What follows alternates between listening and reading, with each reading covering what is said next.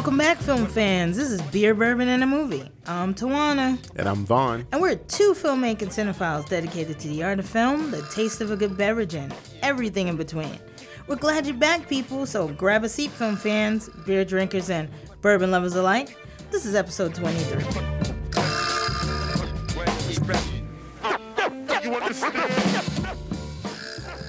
This week, folks, we're going to be talking about two great documentaries, Grace Jones, Blood and Bambi, and What Happened, Nina Simone.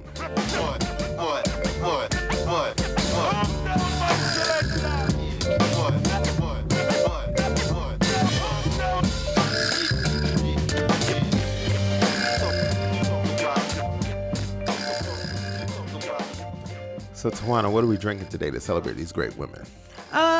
So basically, this week I was inspired by the great take on Jamaica in the Grace Jones film. Okay.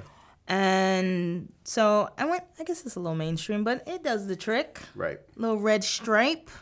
This Caribbean brew boasts an extremely refreshing taste by balancing malty sweet and lightly hoppy flavors that are pretty crisp, clean, and fairly easy to drink. You know, as you might expect, this Caribbean brew brews an extremely refreshing taste by balancing the sort of salty, malty, sweet, and lightly hoppy flavors. Okay. The result is this lager that's really crisp and clean, sort of very easy to drink with a very low ABV. It's a pale ale that's just made out of Jamaica. The first time I had Red Stripe, I was in Jamaica, actually. Were you? And I was on the beach, and Probably I was drinking tastes better. Red Stripe with some jerk chicken that they had literally on the beach. And it was so good. In those huts. It was so good. I was like, oh, my God, this beer is amazing. I bet. We got really trashed, by the way. Well, I'm starting my trip early. I'm going to Jamaica soon, so Nice. I'm gonna start it up today. Well, I'm sure you'll be enjoying yourself. Absolutely. For me, I'm going to be drinking Beacon Bourbon, which was is from Beacon, New York, and it's great because I'm celebrating New York and everything. Nina Simone, because she lived in Mount Vernon, New York, money earned in Mount Vernon, and the thing about Beacon is it has all these notes, the usual notes, you know, that vanilla, that kind of oaky, spicy flavor. But there's a hint of cinnamon in this, a little maple, a little dark fruit. It's great neat or over ice. You know, it's really good. And I'm going to celebrate these women by having it in a Manhattan. And I'm going to post the recipe for everybody. And it's a little bit of, it's the bourbon, it's a little sweet vermouth, a little bit of bitters, served in a glass, no ice, and very tasty. Very nice. So I'll post that for all you guys to see. But what am I drinking, Vaughn? and Alex, You're drinking. I don't know what you're drinking.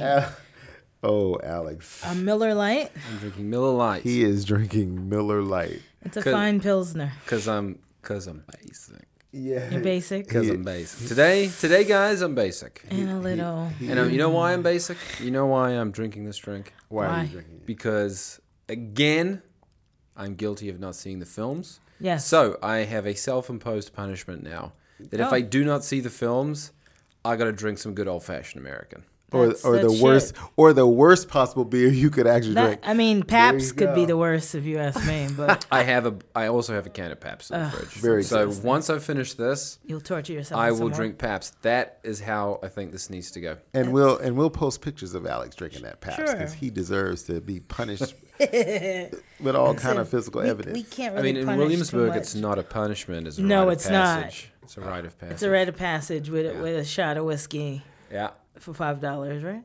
Yeah. No, sorry. It's a Narragansett. Oh, It's a it's tall can of a Narragansett tall can of variant. and a nasty shot of whiskey. Nasty. While having a $20 starter Yes. in a Wow. dive bar. I Yeah. died a little bit inside. but Yeah. it's All okay. of that is horrible. Well, we're gonna step it up right now and bring it back to Manhattan. and talk a little bit about Grace Jones. The larger than life, wild, scary, and androgynous Miss Ladies Grace and gentlemen, Jones. Miss Grace Jones.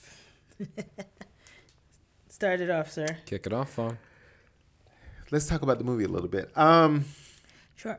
You know, I'm a big fan of Grace Jones. I've been a fan of hers since the 80s, and I grew up listening to her music and watching her style, and she's always been the forefront of fashion and music in that way, where I know we get to see Lady Gaga and all those kind of performance artists today, but she was ahead of the game with that, and she was a black woman doing it.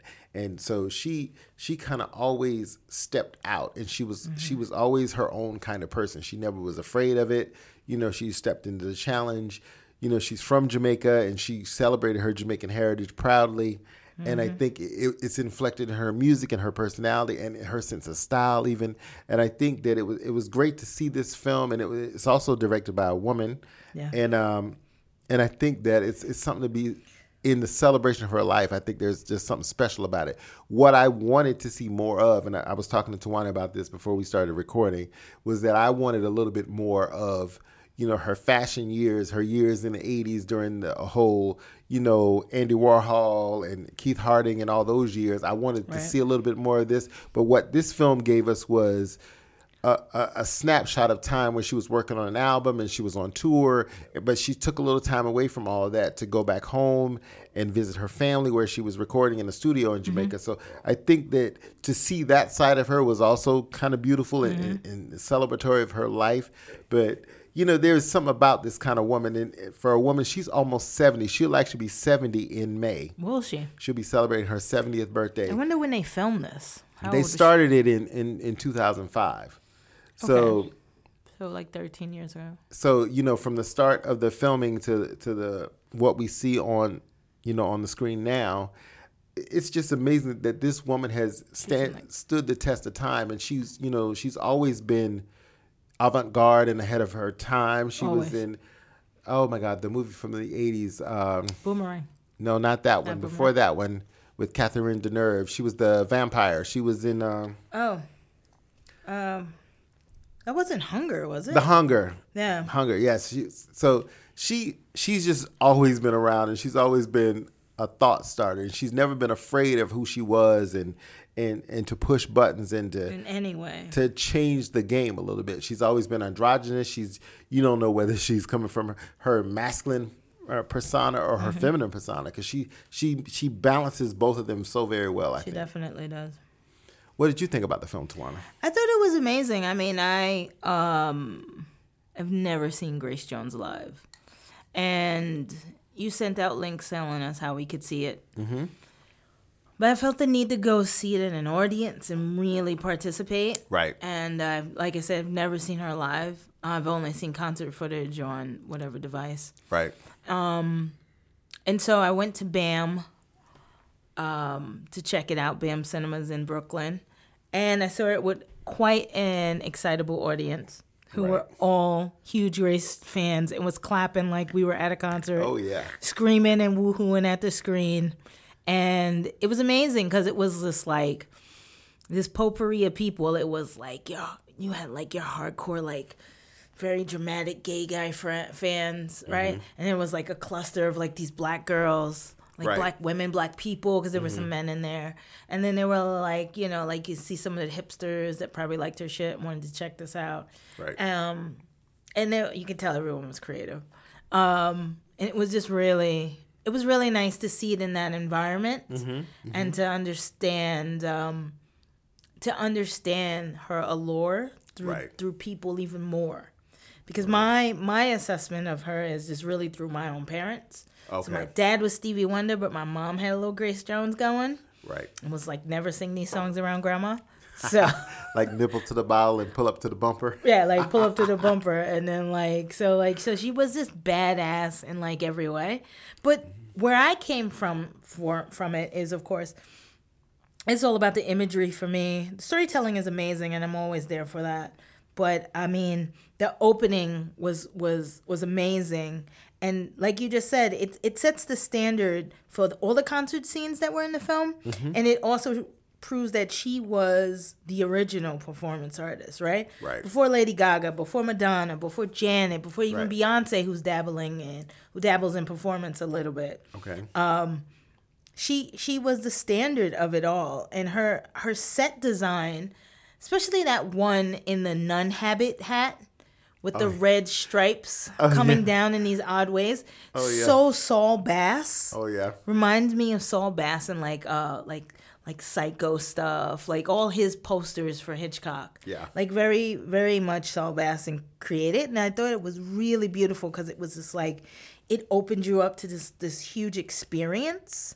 And I just really loved how the tracks were sort of explanatory based on like the story they had told before in her real life. Right, because she was sharing her story with her. Right. Either way, she would be with her family. Right. And they were at a dinner table and they were talking about, the past and their experiences. And then they would relate it back to a performance in a song that she was singing. I thought they did a really good job with that. They did a tremendous job with that. I mean, there were moments where they would just hold on an image, like a vista, right, or some water or something, and you'd hear her voice overlay over the image, and it was this beautiful juxtaposition between the two, and then that would lead into a concert footage. Yeah. And so, I mean, it was amazing. It brought you in, and it really shone through about how great of a performance artist she was. I mean, I never even thought of her when watching this that she was a singer. I wasn't marveling at her showmanship. Her artistry in terms of music. Yeah. I marveled over her showmanship. Right. Her ballsiness. Just, the one scene we were talking about before is she was shucking oysters. Right. And she was like, wow, this muscle is so tough. I wish my pussy was this tight. Yeah, and I was like, well, goddamn. She is great. I was I love that. She's never shied away. She never bowed down. She's always been the woman who would speak her mind, and I think that was the beauty of her. Oh yeah, and it still is. And there was just so many times because this film is really about cinema verite, because they didn't put a lot tried of really hard with it. Elements of all about the street. It was just let's have this conversation. Yeah. Let's be in this moment. Yeah. They didn't try to pretty it up. Yeah. There were times when she was with the neighbor down the street who they grew up with, Myrtle or and something. they were playing jacks. I know, that was brilliant. It was so great because you felt like, because she was in that moment, she wasn't Grace Jones. She wasn't Grace Jones at all in Jamaica. Just the woman. She was just, I'm here. Yes. I have on this little simple dress. Yes. I don't have on any makeup. No makeup. I got a hat on my head. I'm just having a conversation about the past where I grew up, and this one was obviously key in their lives. Yeah. And they just had this beautiful moment where she literally talked about being a little girl and playing jacks. And she actually started to play with them. Right. And she was a neighbor that lived down the street. And she was a badass woman herself back in the days. Yes. And Grace was talking about how she just loved watching her walk. She would pull in all the attention. Yeah. And Grace got up and did the walk. Right. And she would... I wasn't sure if the lady had gave her the nail polish or she just had it. Oh, yeah. She talked about how she would put the polish on when her parents weren't home. Yeah. And she'd just live her life playing jacks with her hands all pink. Yeah. And then she'd take it off. So it was like really just like amazing stuff. There was so many parts that I thought were brilliant. Like, first of all, her costumes are amazing. Oh, yeah, for sure. Like that fiery, like wide open... it was like when she did the French film shoot, the television show. Oh, yeah. That looked like it was alive. It was like a little thing that sat on her face, on her eyes. Yeah. And came from the top of her head up into the back. And it was like a burning flame almost. And it had all this glitter. And so she did this shoot for, I guess, some sort of television show. And she was saying how... she was just like, oh, what's the setup? And they didn't tell her ahead of time. And they were like, don't worry, it's going to be brilliant. It's going to be brilliant. And it was her in the middle of these, like, 6 girls. Yeah. And they were doing all the seductive dancing. In lingerie. And when she got off, the guy was like, how'd you think? What'd you think? You liked it? And this was all in French, by the way. Right. And so then she was like, no. I didn't fucking like it. I was like, I'm a fucking madam. Like, I was pimping out these girls. Right. Like I was some lesbian pimp.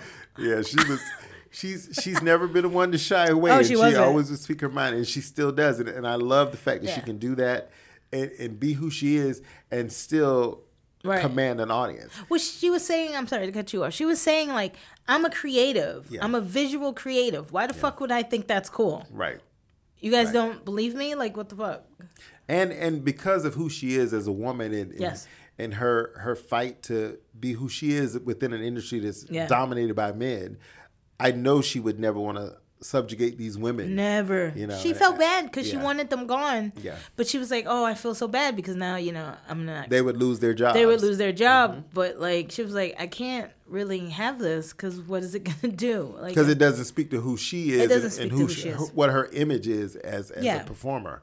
So I think that we got to see nice little bits and pieces of that. Yeah. And there were so many shots where we were behind the scenes of working on the album and negotiating with different people that she was going to be working with. Right. And that one scene in the hotel where she was arguing about, the contract, the contracts, right, and the extra days, and just how that was shot, and we were seeing it through doors, through doors, like fractured images of her. Right. There was times when she was getting dressed, but she was having this conversation still. She was dead ass nude do like a bunch of those, and she was so clear.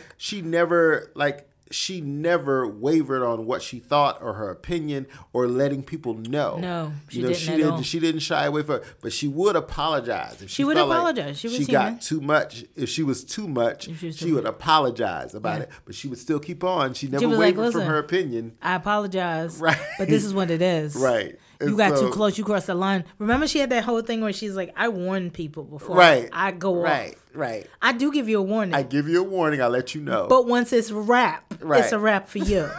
I was just like, oh my God, she's fucking amazing. Yeah. Like, you know what I love too? The part where she was on the French television show and they showed the audience. Oh, yeah. And there was like a mom and two girls. The mom was like getting her life in the audience. She was like, there was La Vive.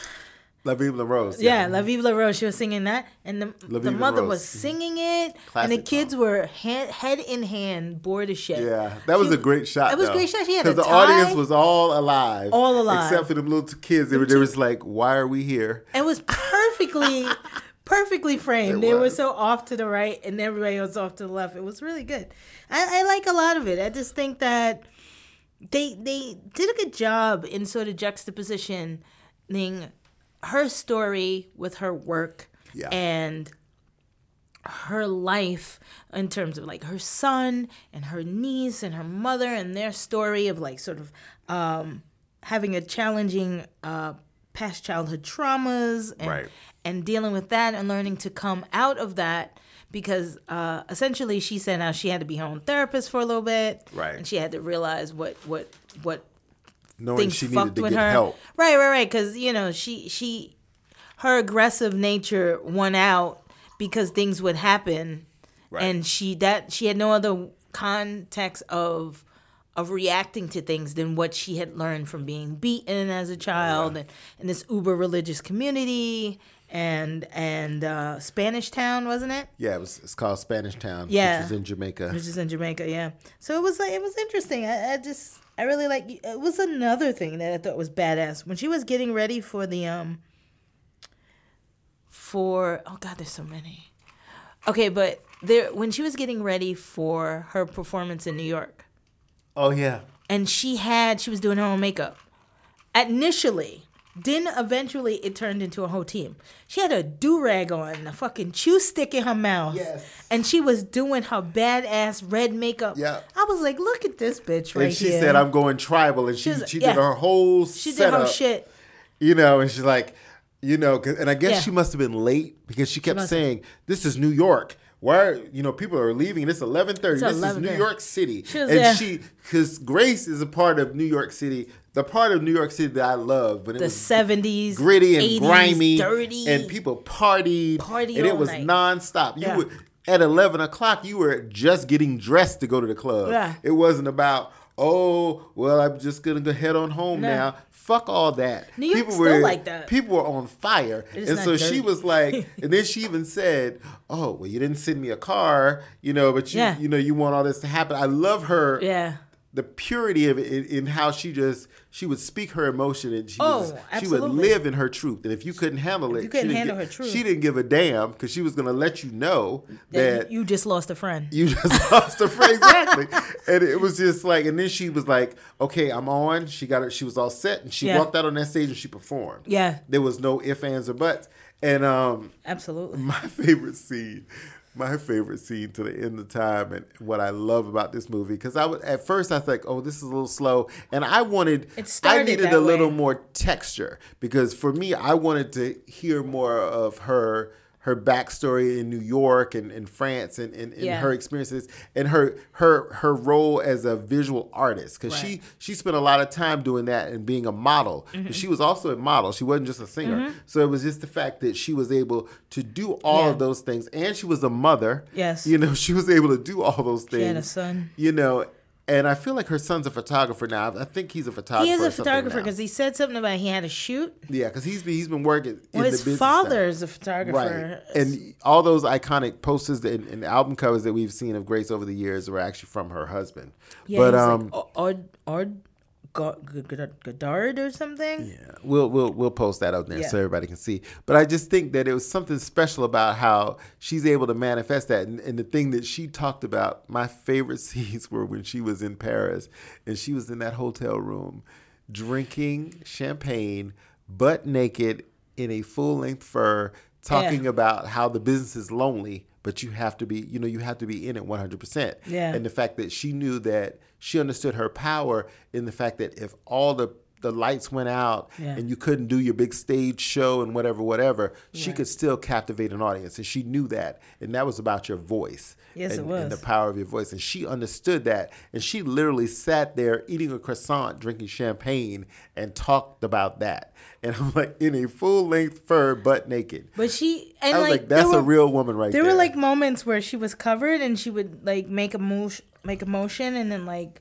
her breasts would just pop out, and then it'd go back in, and you'd be like, oh shit, wait, that's Grace. Right, she doesn't care. And even there were times when they were shooting that conversation she was having when she was arguing. She was like, well, I'm getting dressed. And so you would literally see her naked. We saw her naked, full frontal, everything. But she's that kind of person. She was drying off. She would literally walk in a room naked to get to her clothes. Yeah. If there were a room full of people there. But she wasn't ashamed of her body or herself. Wasn't. And that speaks to who she is as a person. Yes. She had no inhibitions in that way. Yeah. Her ex is Jean-Paul Gaud. He's a French graphic designer, illustrator, photographer, advertising filmmaker. Mm-hmm. Yeah.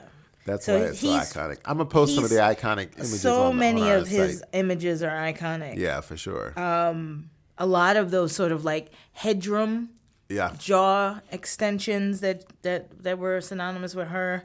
There were just so many things that she did that were really cool. I mean, I have so many scenes I liked. I mean, I loved when they slowed down the foot, or they sped it up. It slowed at first. Mm-hmm. It was all these images from being in the backseat of the car. Yes, I thought that was very interesting. You don't see a lot of that. And then they slowed that, but then they sped it up when she got into the club. Right. And she was dancing in this low-lit spot, just going in. And it felt very hallucinogenic. Right. She would almost like a fantasy. She was getting spanked at one time. It was like I was just like, I kind of want to party with Grace Jones. Yeah. Because that's the beauty of her. And I've actually seen her live. I saw her a couple of times in New York here. That's the beauty of living in New York. You can see people like Grace Jones. I actually saw her one summer at a party during what was called Summer Stage here, where nobody knew she was coming, and all of a sudden we were partying. The DJ was spinning all this music. It felt like we were in a club, and then all of a sudden the music stopped, and they said, "Ladies and gentlemen, Miss Grace Jones." And she just showed up on the stage in her full breastplate, looking like Xena the Warrior Princess, with nothing but the breastplate and a G-string. And she performed for an hour. And they had to hose us down with fire hoses because it was 100 degrees that day, and everybody was jumping up and down and dancing. And I just remember the energy of the room, and she was telling everybody, "Okay, everybody, calm down, drink water." Right. But she just kept going, and it was like the heat didn't even affect her. You know what I mean? Because she was just in it. She was in it. She was giving everybody their 100% life. And it was just the beauty of it. It was a wonderful little random Sunday afternoon in New York City. Oh, it's beautiful. And it was the most powerful, because I never thought I would ever get to see her in that kind of setting. But she was just 100% about the audience, and she was just singing her hits, and she was talking to people, and she was very engaged in it. It was like she knew where she was. It wasn't like, you know how artists travel around the world and they don't really know where they are. She actually was engaged in being in New York, and she talked about being in Central Park and all that kind of stuff. And I think, and that's the thing that we picked up on in this film too, because even when she was talking to her former lover, her ex-husband, about how she was excited when she would be walking in the room with him, and then just that energy, how she felt weak in the knees and all of that. Going to his studio, just to go see him, that was so powerful. Exactly. And it was a genuine emotion. He didn't even understand. I know he understood it, because they were obviously in love with her, but he had no idea how she felt about him, and the fact that they can still relate to each other in that loving way, because you could tell they're still good friends. Well, they were talking during a photo shoot he was doing of her, and she was just getting her life right there. Right. And he would tell, well, do it like, remember how you did it like this? And because they have such a history together, and they have such good memories with each other, that she's the kind of woman that you could have 10 different lovers and they'd all be in the same room, and she would just bounce from one to the other and talk about the good times and the good old days and not have a care in the world. And that's kind of how it related in the film. And I'm so glad we saw that slice of life with her, because she was still that same pure energy when she was back in Jamaica visiting the neighborhoods and going around from place to place. People. She would stop and eat her jerk chicken, and like it was nothing. Order a bunch of jerk chicken, order a bunch of hats, go swim in a lake. Nothing. And people were like, "Yeah, come on in." Well, I think that stands for what how they live down there. It's about the Jamaican culture, and when they stopped to see the sunset, when she wanted to show her son. Yeah, she wanted to show her son the sunset. Also, she was that one section where they were watching the sunset. She was talking about how she was going to pay someone to clear that, because they own that land. Right. She was going to clear that out, and she was going to build a place, which happens a lot with people from Caribbean islands. They move here, and then they find a spot, and they send all their money and pay people to clear the land and start building up slowly so they could retire there or whatever. It was just a great. It felt very personal. Yes, it felt very personal. Whoever was really thinking about this. I mean, there were so many different cameramen. I feel like they had several cinematographers, because it was a lot of different aspect ratios going on. Yeah. A lot of different types of digital technology. You could see it had been shot over years. It was older technology too. Right, because they started shooting in 2005. Right, so you can see that things had changed over time. There were just a lot of amazing things, like that cloud. Remember that cloud scene where we were just looking up at the cloud? Oh, yeah. Mm-hmm. And it was just a cloud. And the cloud was moving. And it was sort of mesmerizing. And then we heard water. Yeah. And it was like pouring.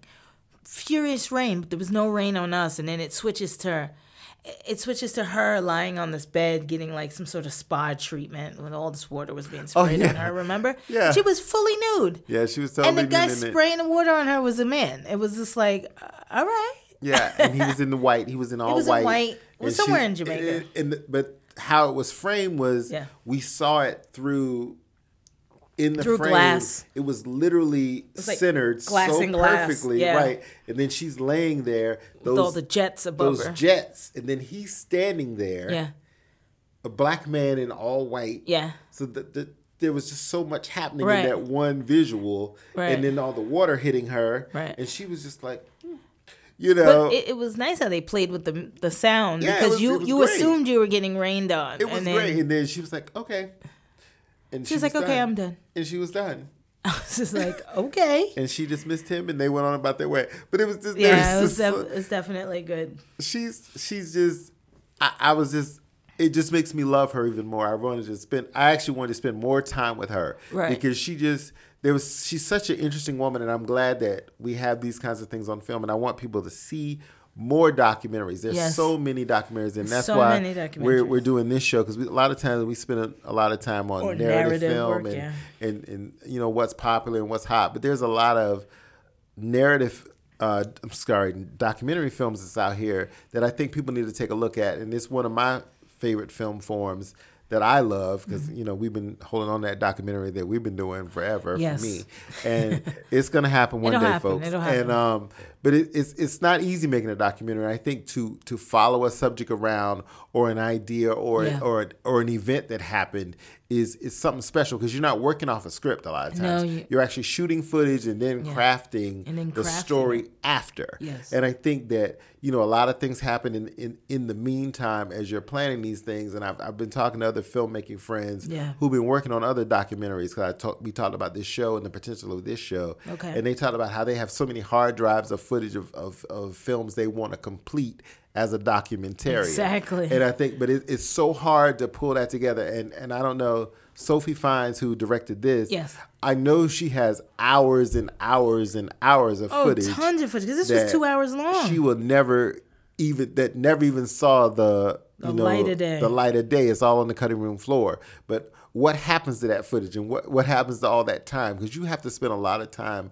with your subjects. I mean, and yeah. she was obviously embedded with Grace and you know, living in that whole space. Grace obviously trusted her. Yeah, and you have to have that level of trust, and your subject has to have that trust. And Tawana has shot me over the years. We've been working on this documentary together, and I think that it's something to open up your life in that way. And I've questioned, how do you share yourself with the world without feeling so vulnerable in that space? And I think that Grace was able to open herself up in that way beyond the fact that she's a performer, but she allowed us to be intimate with her. Well, she allowed us to be a fly on the wall in some of these instances. Absolutely. I mean, because I don't think she would ever close herself. Right. She doesn't know how. Yeah, I don't think she knows how. But we got to see her on a more human level. She was not this badass, like, heroine Super diva. slapping whips on stage and like warrior princess, like doing it. Just like there's so many images, like the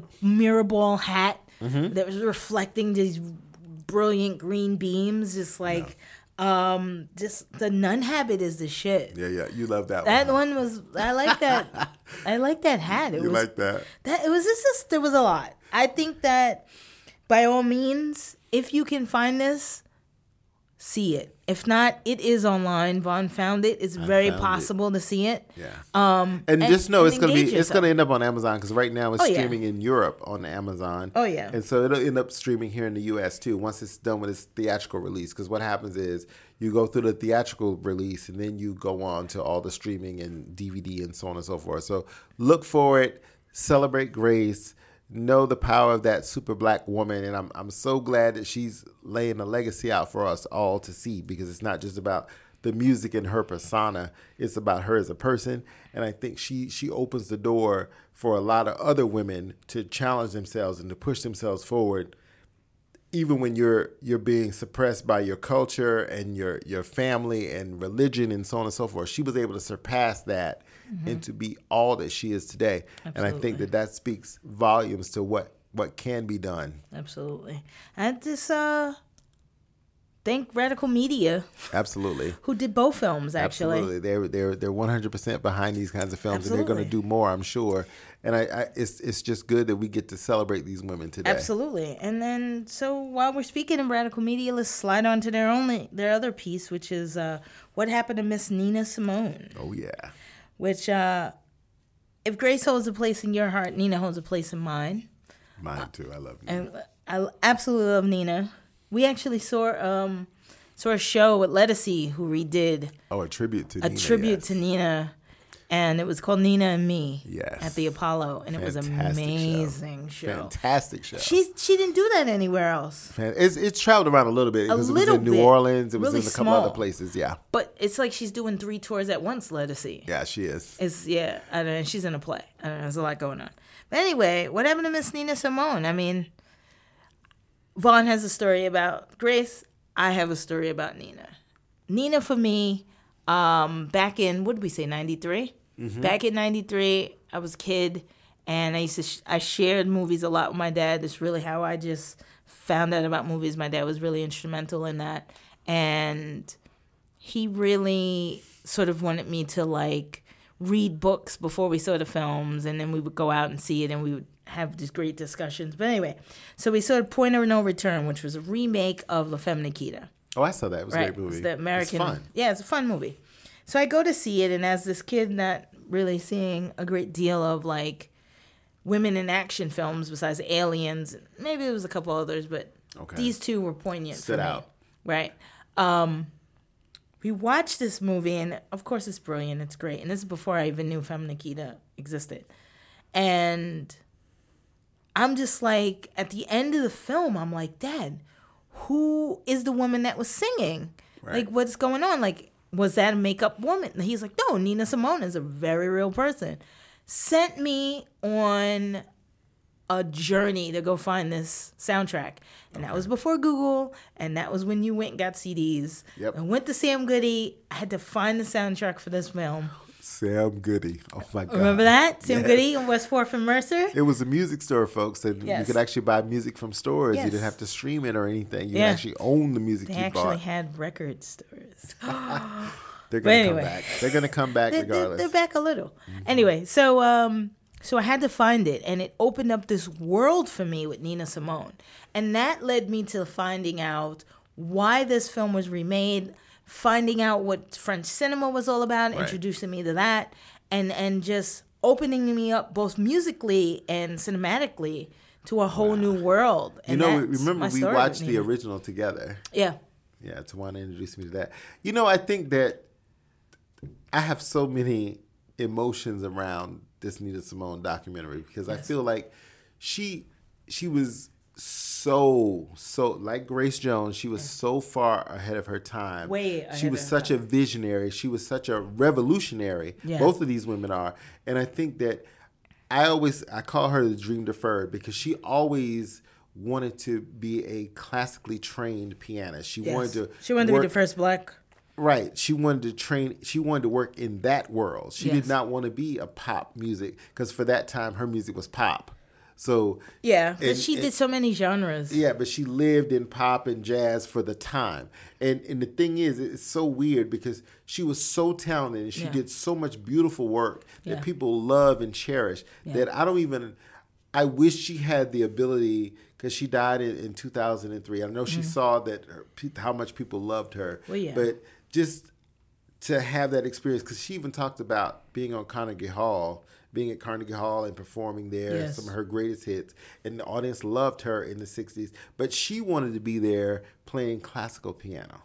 And Yeah. the fact that she could not be there doing what she wanted to do, as great a success as that was for a black woman during segregation Right. to be able to perform in Carnegie Hall. Right. You know, it was phenomenal just in that space. But the fact that she couldn't even enjoy that, you know, you felt that sense of loss and longing for her when you watch this film. And she was so smart, so talented. So And talented. She just And a had little so tragic. much, very tragic, because she had so much to give to the world. Yes. And she had so many obstacles to overcome. She had her mental illness. Yes. She had an abusive husband. Yes. She grew up in the She was South.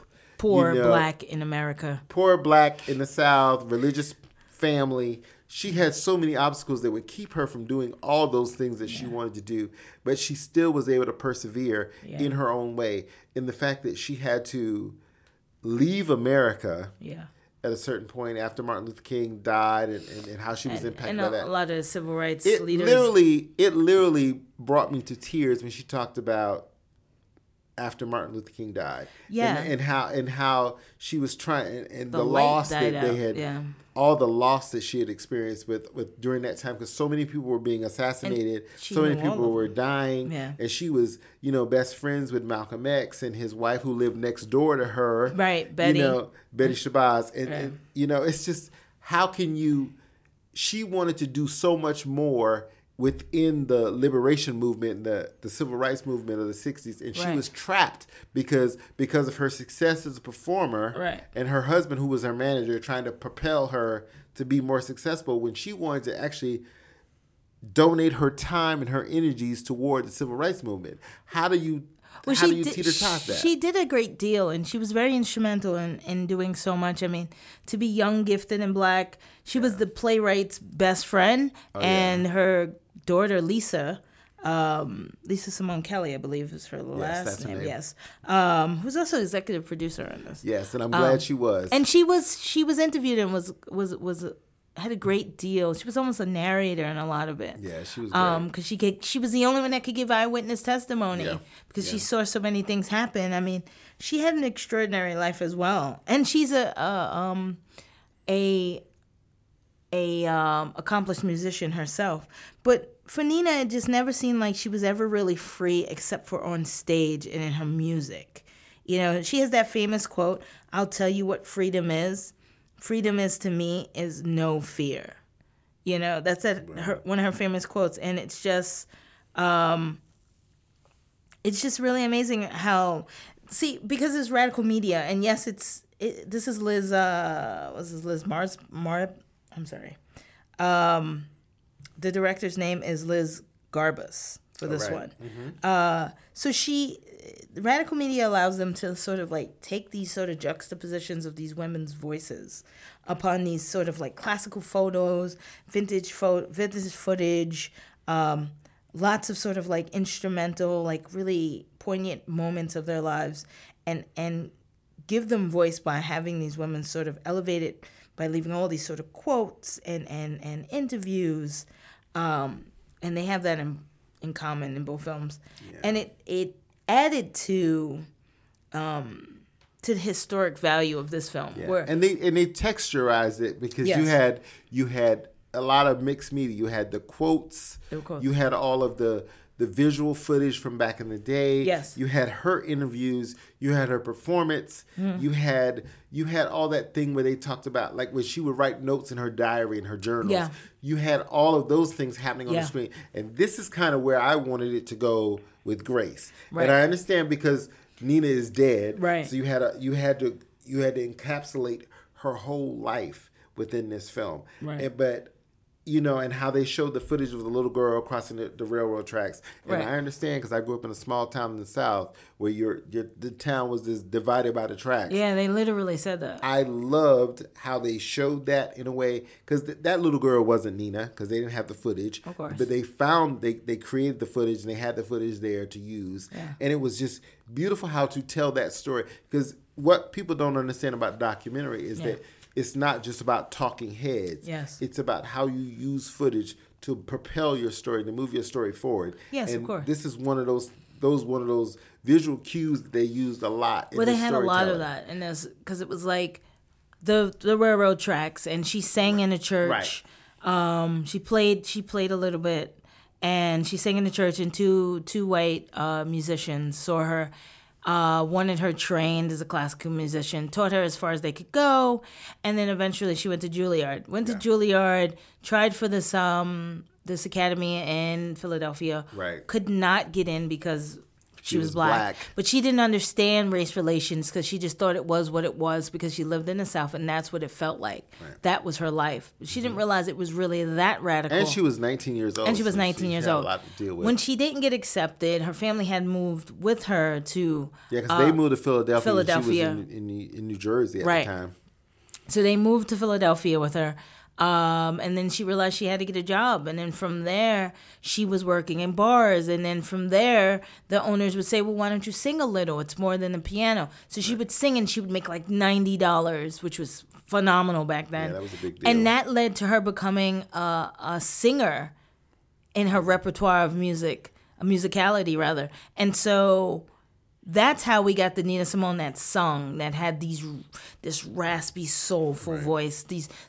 So she pulled from her gospel background, from her jazz background, from her classical background. Right. She even did reggae. If you've ever heard that song, Baltimore, it's one of my favorite songs. It's great. You know? And so it's just like... And Lettucey did a little bit of that. When Baltimore. Show, Little Girl Blue. Just like... Yeah. And Lettucey played on that whole juxtaposition with the photos and the imagery and the vintage footage, and then she would twist it and do a song that was comparable to hers. Absolutely. And then, I mean, it was brilliant. I really wish she could have like done more because she didn't really do a lot of that tour. But but anyway, I go on to say is it's like Nina was slowly building and just sort of got everywhere. Like she ended up at the Newport Jazz Festival. She was on Playboy had a playhouse. Well, they used to have a show. They used to have a show all the time. It was on every week. Okay. And but she was everywhere. Ed Sullivan, all the shows back in the day. Yeah. But the beauty of her was, and I think she found herself and she found her voice Right. during the civil rights movement. Well, that was her purpose. And she I found think her purpose. that was her mission, and she just couldn't get to, like, she couldn't fulfill it the way she wanted to, but she really didn't get to live through the promise of all that because we needed her, and she was there during that time. She was there during that time. And I think she personally needed to do more for herself, but I think what she provided us with was all that we truly needed. Well, but she, as an artist, you want to create this thing that will sustain people and to deliver your message. Right. But I think that it's just I just feel like I wish she would have had the space and the time, because if she was around now, I don't think. Well, my thing is that this actually helped her, the civil rights movement. She had no real ideology about race relations in the world until she started experiencing it in the world. And when she experienced it, and she was with Langston Hughes and James Baldwin and Maya Angelou and Martin Luther King and Malcolm X and Betty Shabazz and just like Stokely Carmichael, and with all these people who mattered, who were instrumental in creating the young, gifted, and Black generation. She found her purpose in that before she was a musician, and now she was a soldier in the fight to push our race forward. Absolutely. And Lorraine that. Hornsberry wrote Young, Gifted, and Black. Yeah, she took it from the title. Raisin in the Sun. Yeah. And they were best friends. And, she redid Strange Fruit. Right. Yeah. And she grieved Lorraine's tragic death when she died. Yeah. And she was also her a visionary. daughter. Also a visionary. And so I think that, and even when you look up Lorraine Hornsberry, you run into Langston Hughes. Yes. Because everything is about a Raisin in the Sun and that time period and all those artists. And she wanted to be a part. And I love that she was able to, like, they were able to sit around and talk about what needed to happen, what needed to change for Black people in America.